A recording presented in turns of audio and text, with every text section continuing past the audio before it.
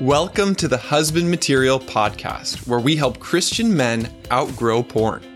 Why? So you can change your brain, heal your heart, and save your relationship. My name is Drew Boa, and I'm here to show you how. Let's go.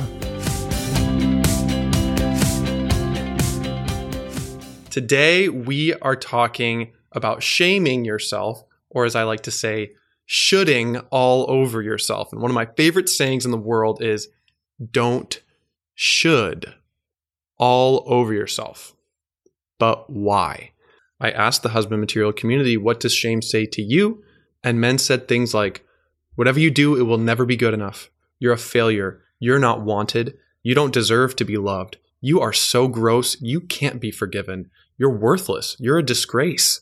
You'll never be enough. You're weak. If people knew who you really are, they would all walk away. You'll never get it right. You're defective. You're inferior. You will be judged and rejected. So run and hide. God is disappointed with you. You will never be free. Which of those messages resonate with you? Which of those messages are you most likely to agree with? Yes, sometimes others shame us, but in my experience, men outgrowing porn are the most harsh and critical with ourselves. We are our own worst critic. And today I want to give you some ammunition against the lies of shame, because shaming yourself is ineffective, stressful, exhausting, isolating, addicting, unoriginal, self-absorbed, ignorant, oppressive, temporary, and not as powerful as the shame antidote, which I'm going to reveal at the end of the episode. So if you want to hear what is more powerful than shame and what you can do instead of shaming yourself, stay with me until the end. Okay, are you ready for my top 12 reasons to stop shaming yourself? Number 1, shaming yourself is ineffective. Shame can be useful as an indicator of where we need more healing and where there has been a rupture or a disconnection in a relationship that needs to be reconnected. And shame can actually be a really powerful motivator. Like, if you feel like you're not good enough at something, that might motivate you to get really, really, really good at it. But the problem is, no matter how much you succeed, you will still feel like a failure because shame is driving that performance. And so, although shame can motivate us, ultimately it's ineffective. It's not helpful. And because it doesn't make us feel better, it is stressful. Shaming yourself intensifies the need to self-soothe. And so it reinforces that cycle of going back to porn and unwanted sexual behavior. There is a binge purge cycle, which looks like this. First, I binge and I consume as much content as I need to get my sexual feelings satisfied, seemingly. And then I will purge and I will say, I'm never doing this again. I need to get rid of absolutely everything. Patrick Carnes actually called it sexual bulimia, which is a very graphic image. But I mean, that's what many of us have done, consuming and consuming sexual content only to try to get rid of it and condemning ourselves. And this is not only stressful, it's also exhausting. Shaming yourself is endless because there's always more to criticize and condemn. No matter how well you're doing, no matter how much you've grown, it's always incomplete. We are imperfect. And so shaming yourself really is exhausting.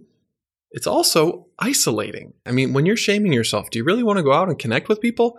Probably not. You probably feel more drawn to hiding, lying, pretending like everything's okay, and maybe even deceiving yourself. I mean, when we are really, really, really ashamed of something, we might even block it out and forget as a way of trying to separate from that shame, but it doesn't work.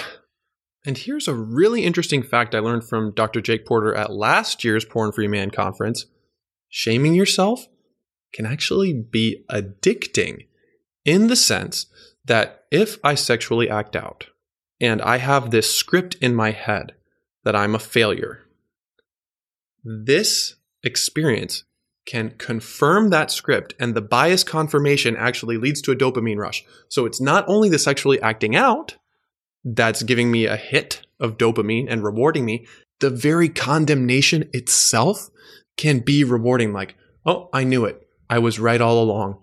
I really never will change. I really can't get over this. And that confirmation creates a chemical reaction in your brain, which is experienced as pleasure. Isn't that crazy? I thought that was wild. It's not just the sexual behavior we have a bond to. It's actually the shame itself. Crazy. Here's one of my favorite reasons to stop shaming yourself.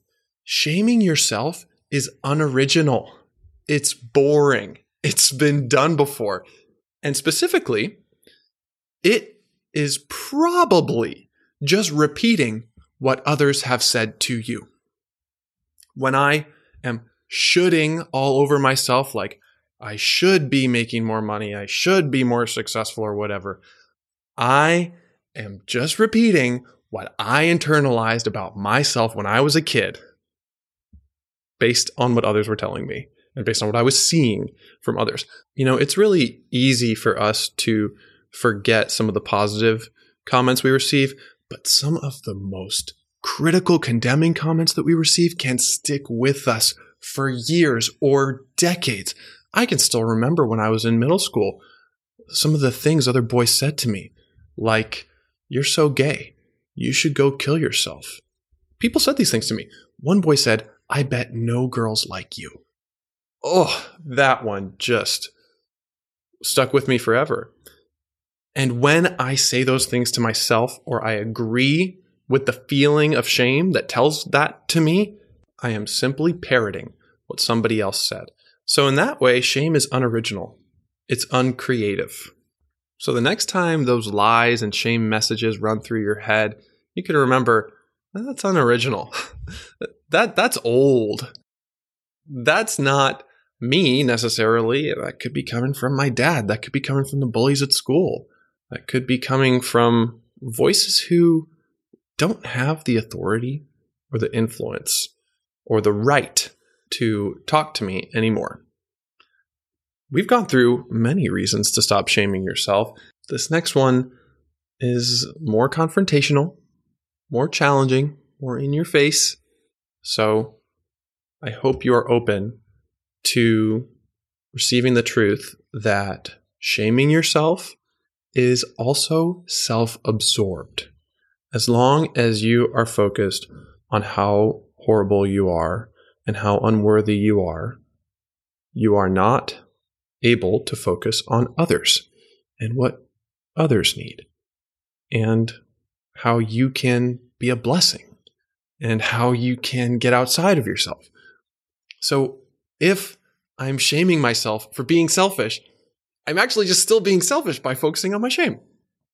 Now that's different from self-care and from receiving the love and support that I need to get over the shame. That's different.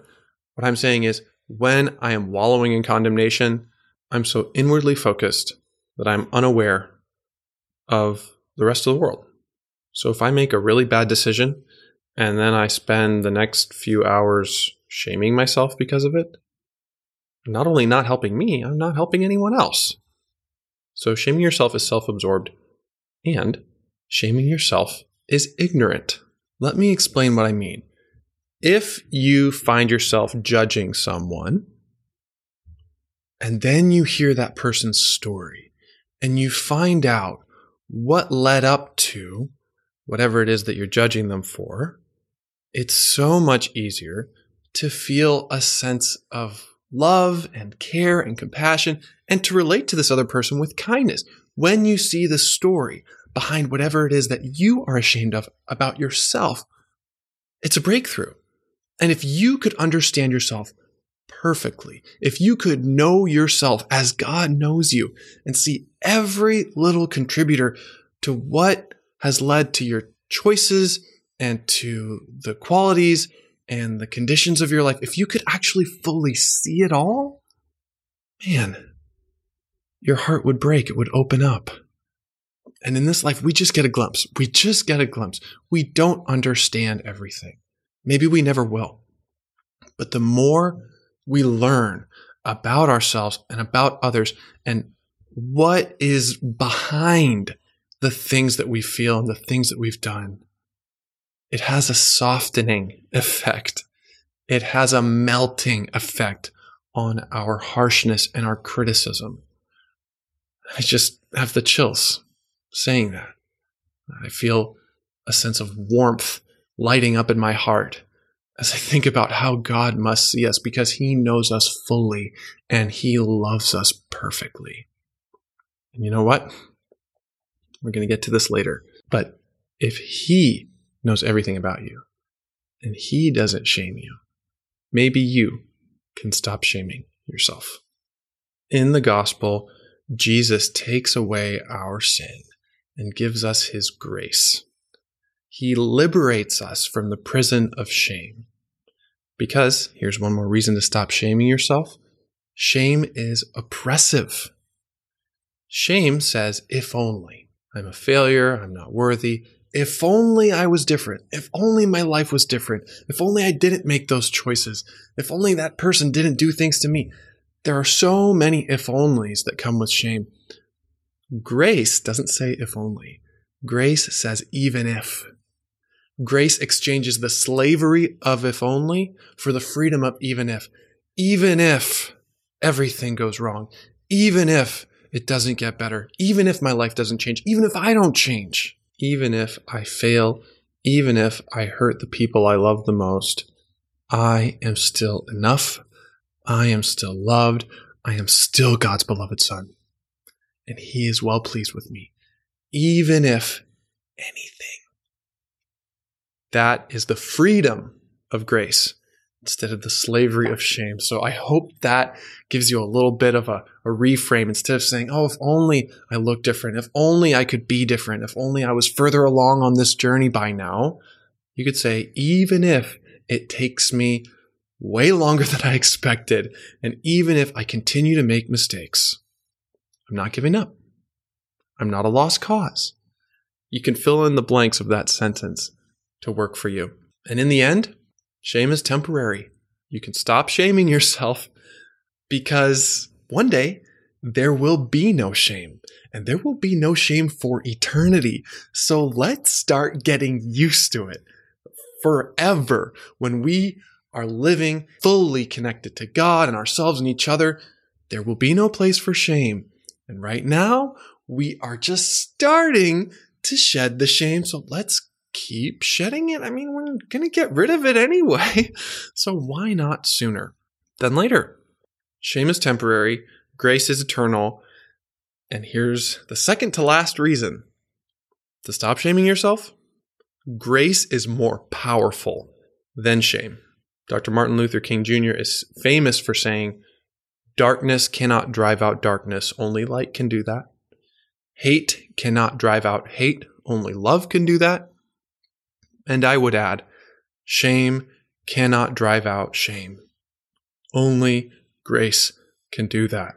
As much as we might be tempted to shame ourselves or to condemn others in the middle of our brokenness and our unwanted sexual behavior, grace is always so much more powerful. I have experienced this over and over again in my life. One of the most recent, powerful, shame-breaking moments was in an IFS counseling session where I was spending some time with my inner critic. This part of me was saying, Drew, in this difficult situation coming up, whatever you do, no matter how well you do, you are still going to fail. And you are going to get an F. In my imagination, my inner critic was holding a red pen and filling up every paper with lots of red marks and pointing out everything that's wrong, holding a clipboard and making a list of everything I'm doing wrong. And there was always a huge list. This part of me was trying to help, but it was not working. I wonder if you can relate to that. Do you have a part of you that is constantly criticizing you and giving you grades and giving you a fail and pointing out every flaw, every mistake, every problem with what you're doing? Well, that's my inner critic in this moment. And in that counseling session, we invited Jesus to come near. And do you know what happened? As soon as Jesus showed up, my inner critic dropped the clipboard. And Jesus said, "There are no grades with me." My last reason to stop shaming yourself is this: there are no grades with Jesus. He is not ashamed of you.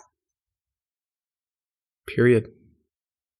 In Hebrews 12, it says, "For the joy set before him, he endured the cross, scorning the shame." Other translations say, despising the shame, disregarding the shame.